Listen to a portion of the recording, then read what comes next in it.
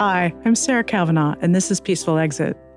Every episode, we explore death, dying, and grief through stories by authors familiar with the topic. Writers are our translators. They take what is inexpressible, impossible to explain, and they translate it into words on a page. My guest today is Dr. Edward Creagan. After a 40-plus year career at the Mayo Clinic in Minnesota, he wrote Farewell, Vital End-of-Life Questions with Candid Answers from a Leading Palliative Care and Hospice Physician. His book is a manual for navigating a complicated medical system. It's questions and answers that people are afraid to ask, or may not even know how to ask, or what to ask. And you can open to the table of contents, pick a question, and dip right in. Dr. Creagan knows his stuff. He was one of the first formally trained cancer specialists in the 1970s, and then he helped develop the Mayo Clinic's palliative care curriculum. His take on quality of life and human-centered care is so refreshing and surprising coming from someone who worked in a hospital for 4 decades. I think it's his own personal story, which you'll hear, and his perspective on life that's enabled him to hang on to his deep compassion and his respect for people. He's now retired from clinical practice, but is still doing a great deal of work to help people have these important end-of-life conversations. Hello, Dr. Creagan. I'm so excited to talk to you today. Oh, Sarah, great to connect. I want to thank you so much for a book of questions, because when my mother had cancer in 2001, yes, I had no idea what questions to ask her or what questions even to consider. And so I just so appreciate the format of this book being in the form of questions. Thank you. Yes, this topic is a really big deal and nobody gets it. All this stuff is on Google, but to have a conversation is what people need. Agreed. Explain the difference between hospice and palliative care. I am convinced this is one of those existential paradoxes that nobody on the planet fully understands. So let's back up a minute. I want to turn back the clock 72 years. And I was 7 years old, and I had my first introduction to hospice and palliative care. I grew up in a rooming house in Newark, New Jersey, and I was raised by my grandmother. And there was a gentleman who lived on the second floor, and he had cancer of the rectum. Now, the management of that condition back at that time was brutal. Yeah, I would imagine. And he had a colostomy, a bag to collect his wastes. And my job was to come home from school and change that bag 3 times a day. And I knew that this would be my calling. So let's fast forward the tape now to 1969. This is in London, and there was a physician named Dame Cicely Saunders. And like me, she was not satisfied with end-of-life care, and she focused on a facility to care for patients at end of life. And this was the start of the global hospice program. But now it gets complicated. By definition, hospice refers to a medical specialty for managing symptoms for patients and families, by definition, with a life expectancy of 6 months. Now, this is a Medicare-related benefit, and we are not held to 6 months by the hour. But the question that is asked by regulators, does this patient have an anticipated survival of 6 months or less if this disease runs its natural course? That's right. And the goal of hospice is quality of life and well-being for patients and indirectly for families at end of life.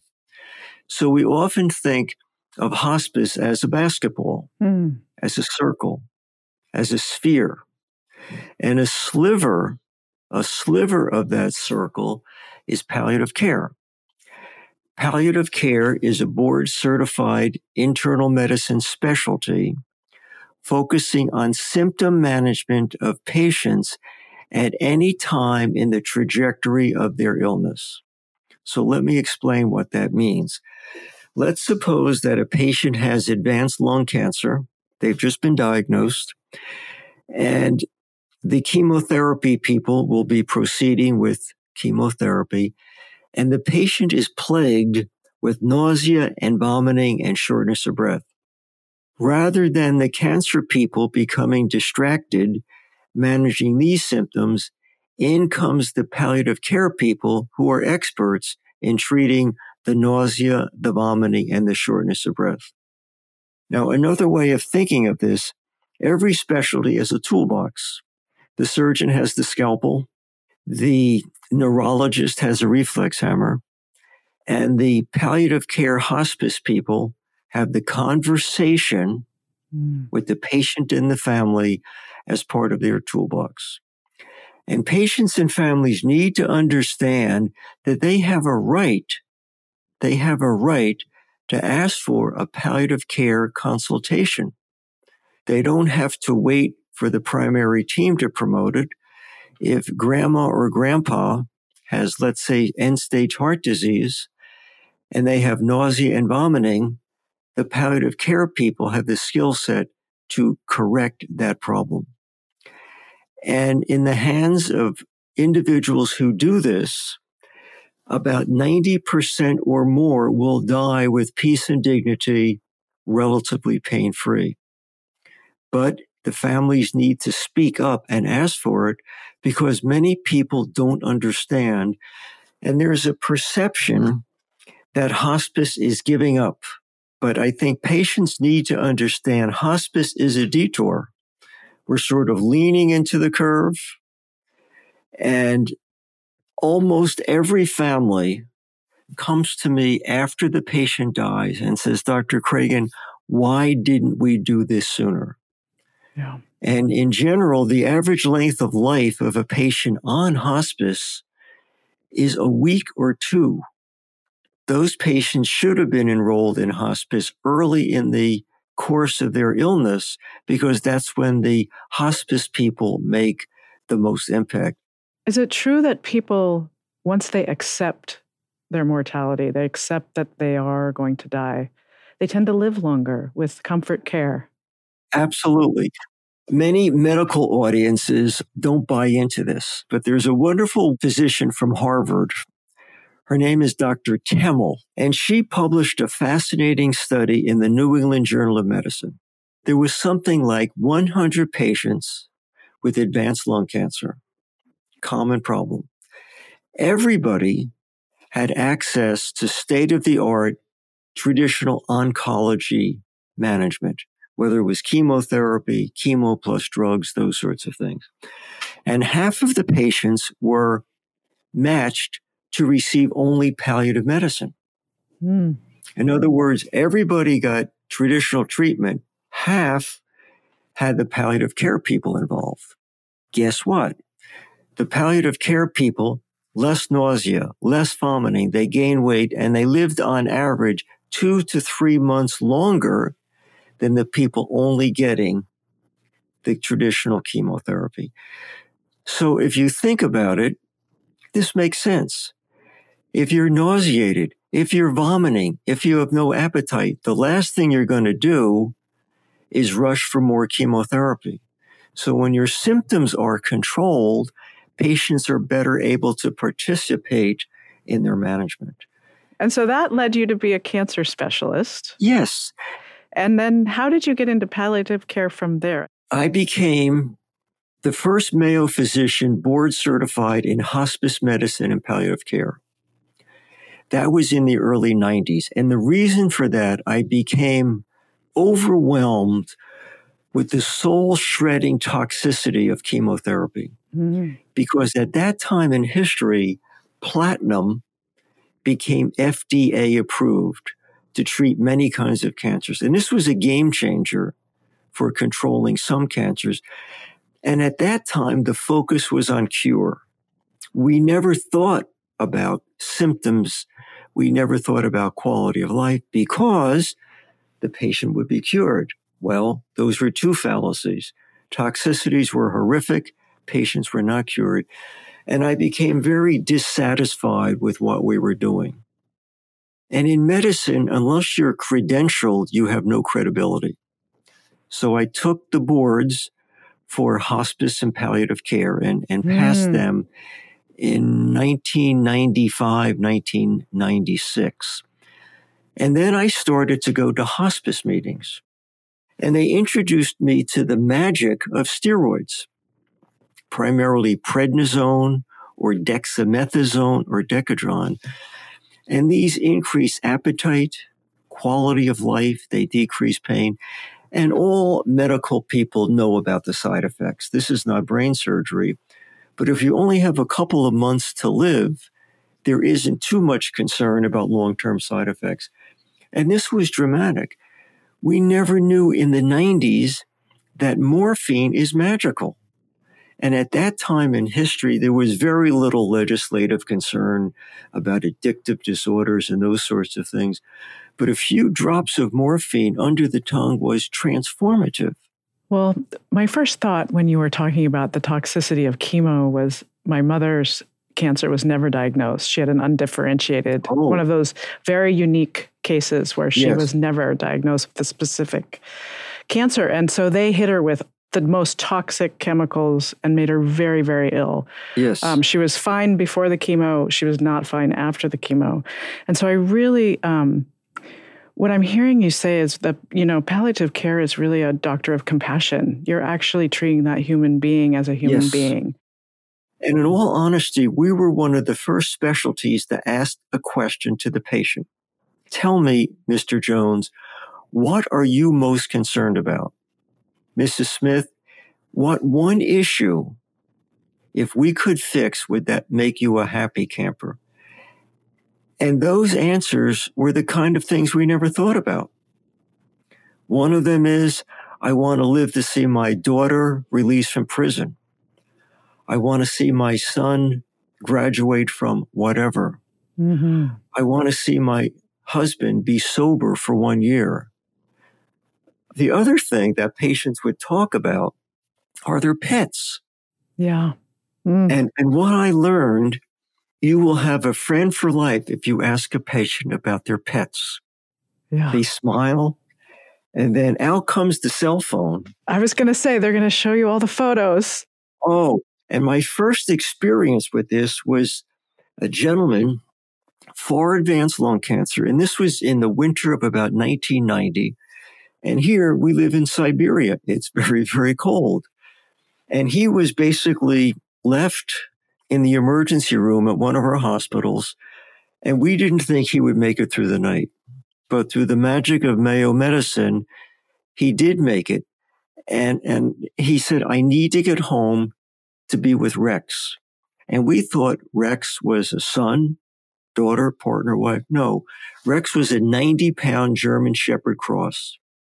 And that's all that mattered. I want to get home and see Rex. And Rex was the catalyst to mobilize his intrinsic immune system to get home. So when we slow down and listen to the stories and the drama, it puts the joy back in medicine. But that joy is being somewhat siphoned off by myriad issues over which we have very little control. I'm very grateful for what you decided to do in your life. Well, thank you. And you're an amazing storyteller. And I'd love to kind of be in your shoes in the white lab coat, with that patient kind of, what's it like for you to give someone some difficult news? The way we get that right is to ask the patient one question up front. What have your healthcare team shared with you about the situation? Find out where that patient is, because many patients are clueless about the term metastatic disease, clueless about stage 4, whatever. So I need to know where that patient is. What planet are their feet in? So they may say, gee, Dr. Smith told, well, let me give you a real life example. Patient had the resection of a colon cancer. Cancer was removed. It was about the size of a fist. and 20 lymph nodes were removed. But of those 20 lymph nodes, half harbored cancer. So what the patient heard was the surgeon saying, we remove that primary cancer and we remove the lymph nodes. We got it all. So the patient thinks, well, why are you here, famous cancer doctor, if the surgeon got it all? And I'm thinking, well, we have a problem with communication because the surgeon was correct. He did get it all, but what was removed harbored cancer. So we have to say, what do you understand about the problem? Once you know what they've heard, then we can proceed with a more meaningful discussion. The other issue is I have to make certain whom does the patient want involved in that room, in that space. There are data when the boom is dropped, so to speak, not to be casual about this, patients' retention, in my view, is essentially zero. Zero. Once they hear the word cancer, once they hear the word chemotherapy, once they hear the word hospice, boom, the party's over. Nobody remembers anything.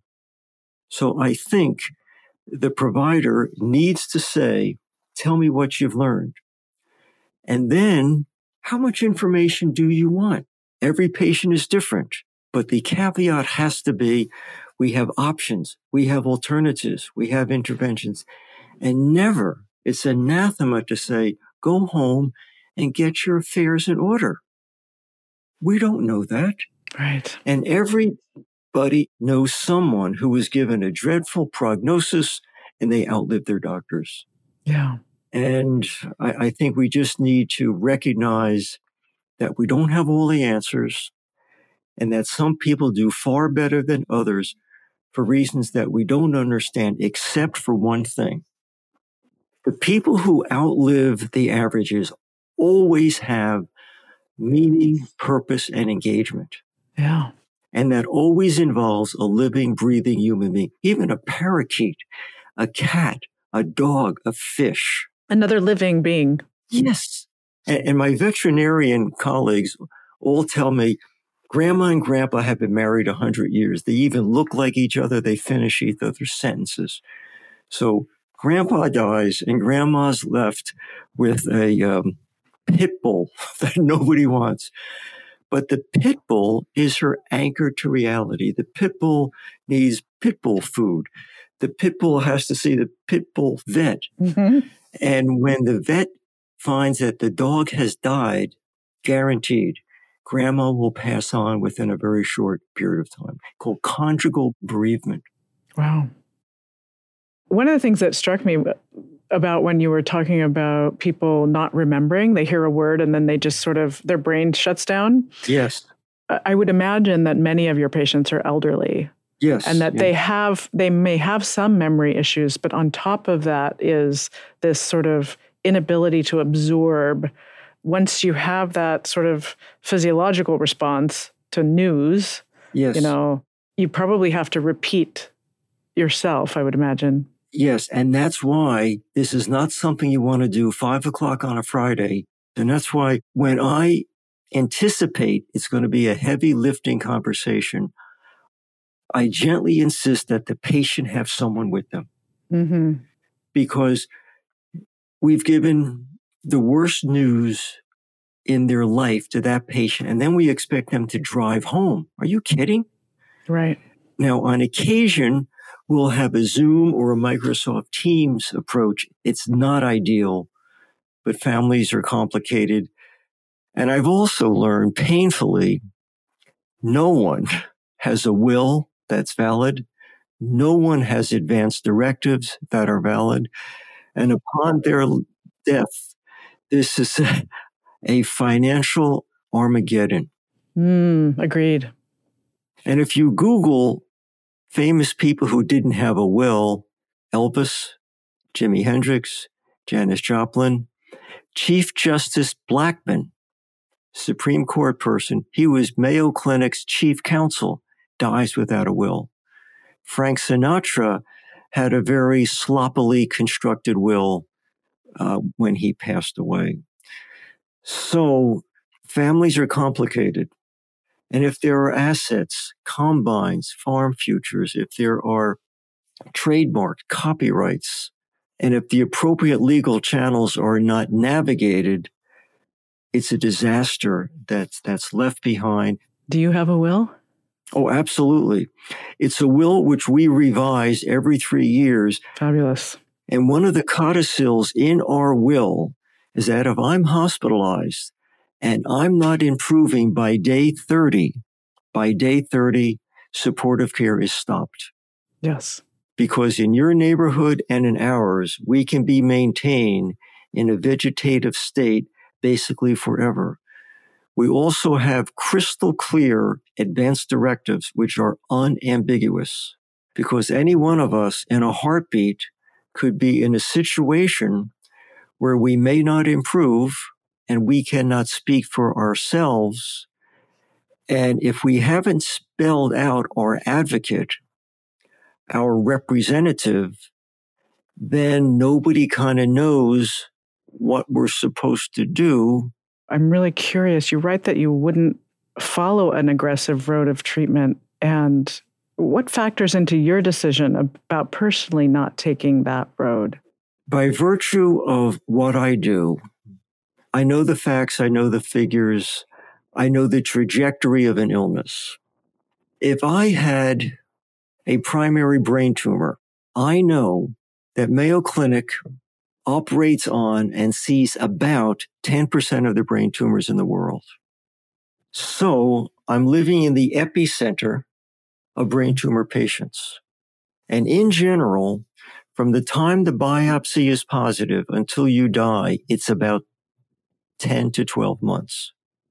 You may get a few more months, you may get less, but that's the ballpark figure. And I'll give you a true story. One of our physicians, he was a cardiologist, he developed a brain tumor.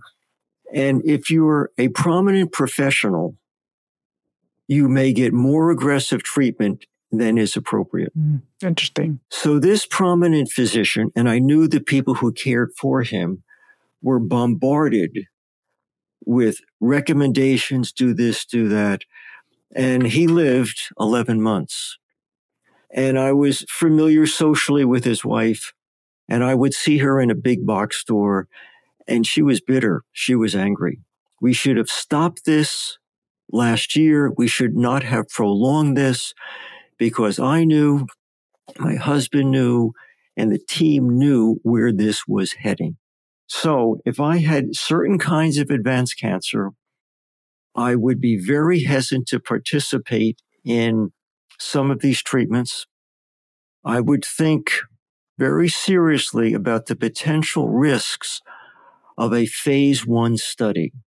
The phase 1 study is also called an investigational program of a chemical, of a drug, which had been screened in a petri dish or in an animal tumor model.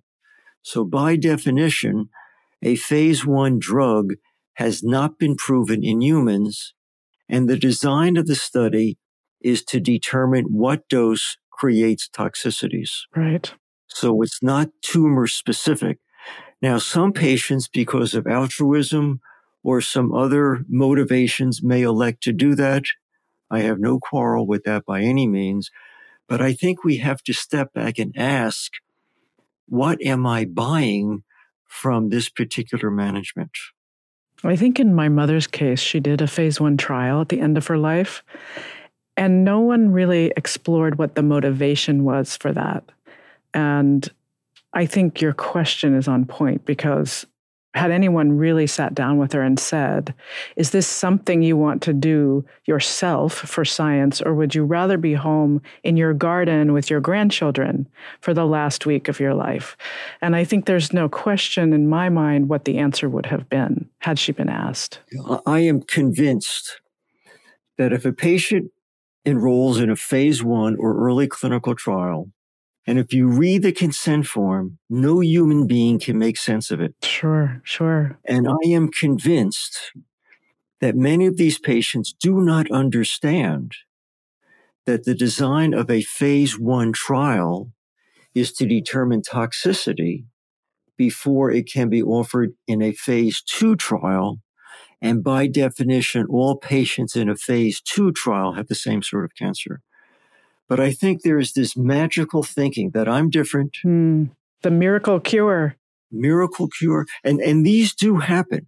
I have an operative report from a patient that I saw 50 years ago that was indeed a miracle. So these things do happen. Every provider has them. But I think one needs to be realistic. Yeah. Well, I would love to talk about grief at the end of your book. You have these distinctions. You really look to who is left behind. And these distinctions of chronic grief, delayed, masked, exaggerated. I really appreciate it. Last night, I was at a gathering where a friend of mine's wife just lost her mother. And there was a prolonged illness, and she was the primary caregiver. So he was telling me it was like she ran a marathon. Mm-hmm. And when her mother died, she was elected the executor. And now, after running a marathon and collapsing, she has to get up, lift 5-pound weights in her hands, and run 5 more miles to figure out all the logistics. And it reminded me of this concept of when do we grieve? If we're so wrapped up in all of the tasks at hand. Our society doesn't allow mourning, grief, and bereavement. And in the corporate world, you've lost your life partner, you've lost your soulmate, and maybe you be given 96 hours and then you're expected to be back doing what you normally do. And what I appreciate, no one is prepared when that moment comes. That's right. And I'll give you an example. My parents were chronic alcoholics, no AA, no treatment. They were always drunk. And my mother was going downhill from alcoholism, breast cancer, and some other issues. And she was back in New Jersey. And it was obvious every time I would see her, every couple of months, she was losing ground. And anyone could have anticipated her death.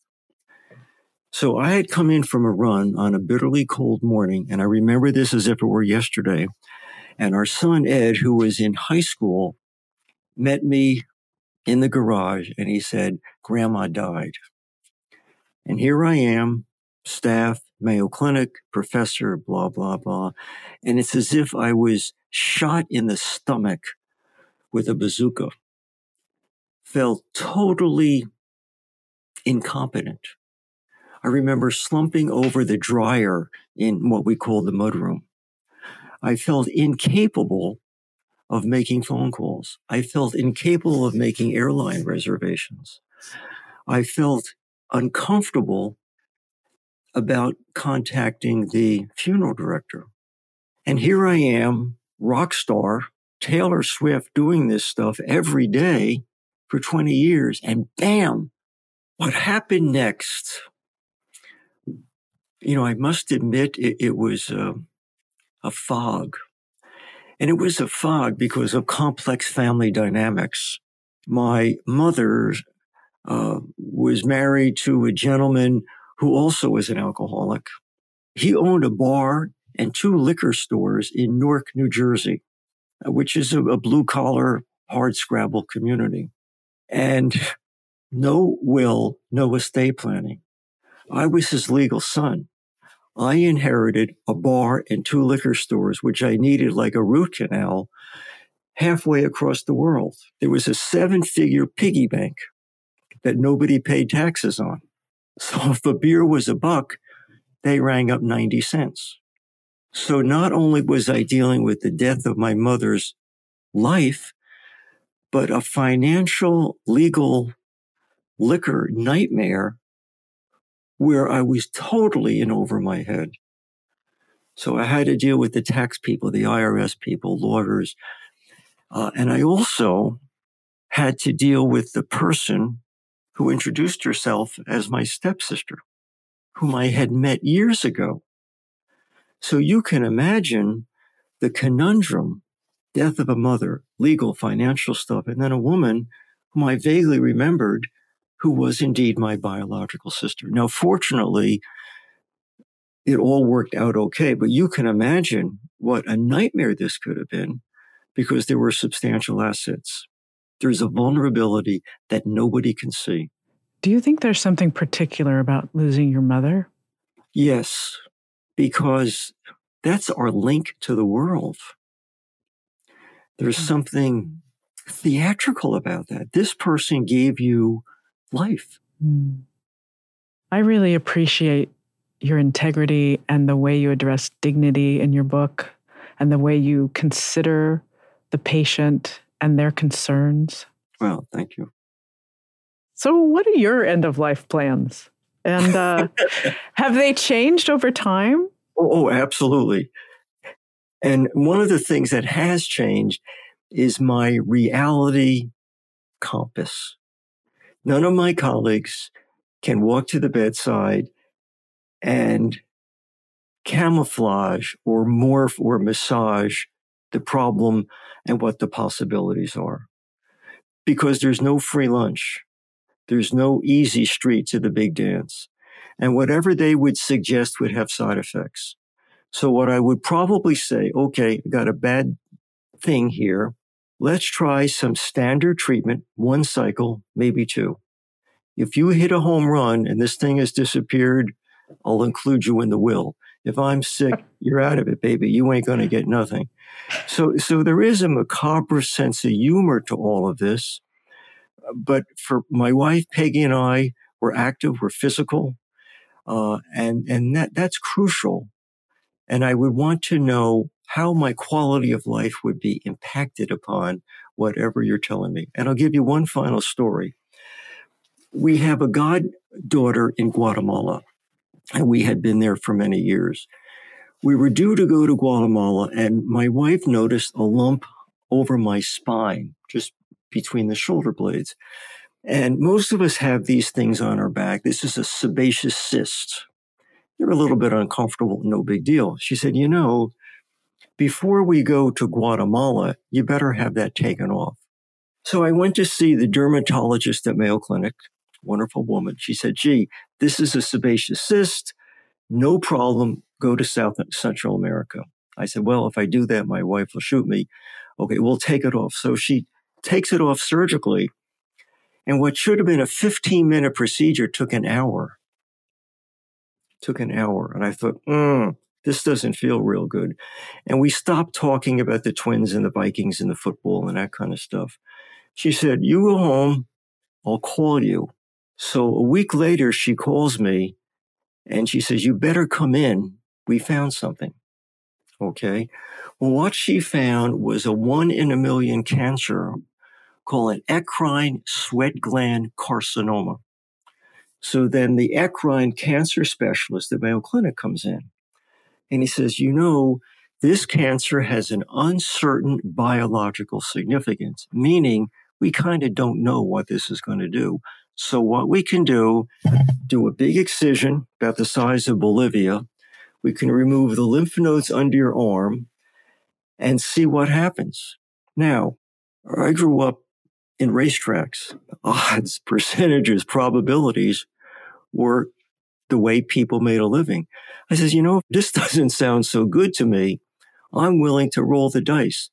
Well, that was 20 years ago. The doctor's dead and I'm still here. Now, was I lucky? Was I stupid? I don't know. But I think we have to insert treatment options into our lifestyle. Mm-hmm. Mm-hmm. Thank you so much. I have my one last question that I ask all of my interviewees. The reason we are called Peaceful Exit is really about what we all wish for is a peaceful exit, right? Yes. And that's what creating these legal documents is about, and these letters of intent and talking to our families. What does a peaceful exit mean to you? I'm smiling because it can mean a number of different things. What you see in the obituary ain't reality. This is the boilerplate. So-and-so died peacefully at home after a valiant battle with, put in the condition, yada, yada, yada, surrounded by his loving spouse, adorable children, all of whom won the Nobel Prize, yada, yada, yada. In general, Maybe we wish for that, but it's not realistic. I think a peaceful exit for me would be with peace and dignity, to have my bowels and bladder intact, and be surrounded by the people that love and care for me. Mm. And it's interesting, in the hospice, look on the nightstands and see what people value. It's not an award. It's not a letter from their corporation. It's not a 403B or a 401k. These are religious articles that have significance. Look at the pictures. It's faith, family, and friends. So we need to be thinking what that will look like. Otherwise, this becomes a runaway locomotive and may not be consistent with our values. So well said. It was such a pleasure to meet you and talk to you today. Likewise. Thank you. Thank you for listening to Peaceful Exit. You can learn more about this podcast and my online course at my website, peacefulexit.net. If you enjoyed this episode, please let us know. You can rate and review this show on Spotify and Apple Podcasts. This episode was produced by Large Media. You can find them at larjmedia.com. Special thanks to Ricardo Russell for the original music throughout this podcast. More of his music can be found on Bandcamp. As always, thanks for listening. I'm Sarah Kavanaugh, and this is Peaceful Exit.